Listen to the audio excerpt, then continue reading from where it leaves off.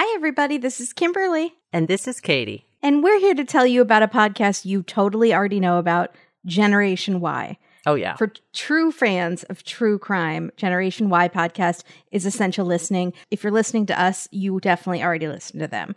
Hosts Aaron and Justin started this podcast in 2012. I didn't even know podcasts were around in 2012. They started dissecting some of the craziest, most notable murders, crimes, and conspiracy theories. And 10 years later, they're still at it, unraveling a new case each week. They're talking about infamous cases like Evil Genius bank robbery. We know that very well. The Zodiac killer and the Tylenol murders. Oh my gosh, I'm an Advil girl. They also cover lesser known cases like the case of Kimberly Rico, aka the Valentine murder, where Kim, and we're calling her Kim now because Kimberly's like myself, we don't murder. She took her husband on a romantic weekend that included a murder mystery play that she then uses as a cover to murder him for insurance money. Oh my God. Wow. That's crazy. Yes. I've hosted many a murder mystery party and they have never ended in an actual murder. Yet.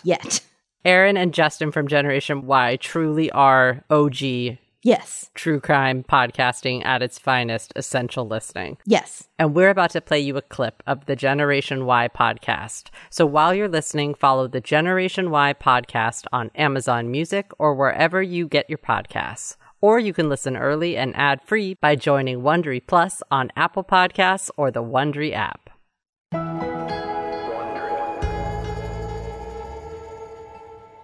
Well, tonight we're talking about a mysterious death that happened April 14th, 2022 in Lynchburg, Virginia.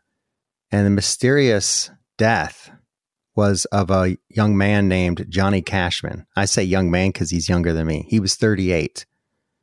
This was in Lynchburg, Virginia. I've never been there, but looking at photos and talking to people, Virginia looks beautiful, and that town is, it's population of around 80,000. So I think it's a quaint town where you can still have a small town feel and know people around you. People help each other out. But like any town, there is crime and other elements that happen. So really, this case starts off, Justin, because Johnny's mother, Kim, she hadn't heard from him since that day. So she spoke to him on April 14th, which was in 2022. But then she hadn't heard from him for a few days. And that worried her because she was used to getting a text from him or a call every day, if not more than one. Now, with his having depression, that's always a fear, right?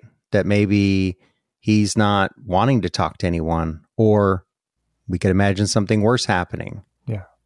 And his parents and sister, they all live in Maine, which is hundreds of miles away. So they can't just jump in their car and go visit him. It's a long distance. So their only communication is via phone or text. And when they don't hear from him, it's a little bothersome. Yeah, it's 5 days later on April 19th. When Kim called the Lynchburg Police Department and she said, I talked to my son 5 days ago, but I haven't heard from him since. That is out of the ordinary. Is there any way you could check on him? And as we all know, that means if the police agree to it, that means they'll conduct a welfare check. And at 5:45 a.m., officers go to his apartment and they knock, but no one answers the door.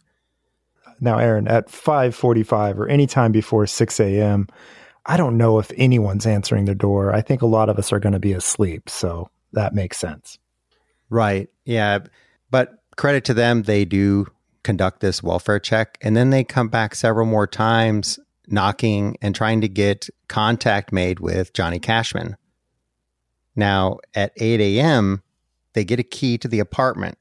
There is some concern here that because he's not answering, that maybe something has happened where he can't answer, right? We don't know if he's unconscious or if he's not willing to answer the door or if there has been a suicide attempt. We hope not. But they gain access to his apartment.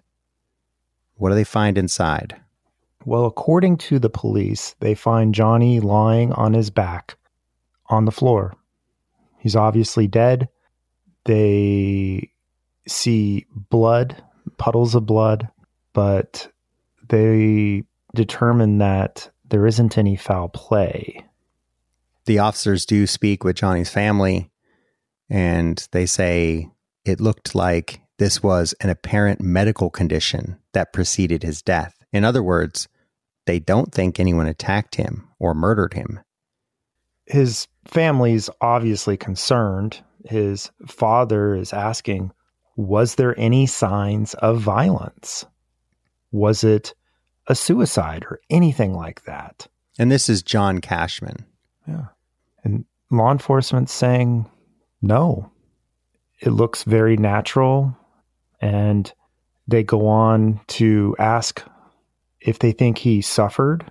And the police will say, no, it looks like this was pretty instantaneous, which I don't know how they would know that, but they're saying that he probably didn't suffer and this was all natural. So Johnny's body is obviously removed from the home, and the family's asking about an autopsy, if an autopsy is going to be done. And what do the police and law enforcement say to that? Well, their response is, no, the case is closed, meaning they don't think one is necessary. And that is a thing, Aaron. I had to go look that up because I just assumed that autopsies were always done. But it's not generally necessary, as the internet says, if the cause of death is known, meaning if somebody's old and has a heart attack, or somebody, obviously has cancer or something to that effect, they say, well, there's no need for an autopsy. We can just take the body and go ahead and cremate or whatever you want to do. And the family takes law enforcement's word that there is no need for an autopsy. This was very straightforward, and it was obviously a medical issue or medical emergency type of deal. So they make arrangements with a funeral home, which is located in Lynchburg, to have Johnny Cashman Jr. cremated so that they can bring his remains back to Maine, his ashes. They're having to do this all from afar because they live in Maine. So they're just making phone calls and arranging this to be done. At no point has anyone stepped foot into Johnny Cashman Jr.'s apartment. Not until April 29th. That's when Johnny's ex-girlfriend and her mother go to the apartment to get a few things. Now, we don't know her name. She has requested to remain anonymous, but she has spoken to the media, and this is what she said. Well, we opened the door, and the first thing you see is an abundant amount of blood in the bathroom, which is not at all what they were expecting to see, of course, right? They say that the whole floor is just covered in blood. There's blood on the counters, the sinks, the walls, and the toilet. And there's even, in other parts of the apartment, there's blood on door frames, floors, walls, windowsill, and even on a chair. And there are streaks of blood, including some that look like they were left by fingers.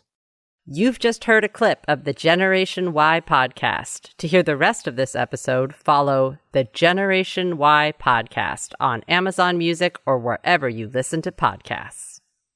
Generation, why aren't you listening yet?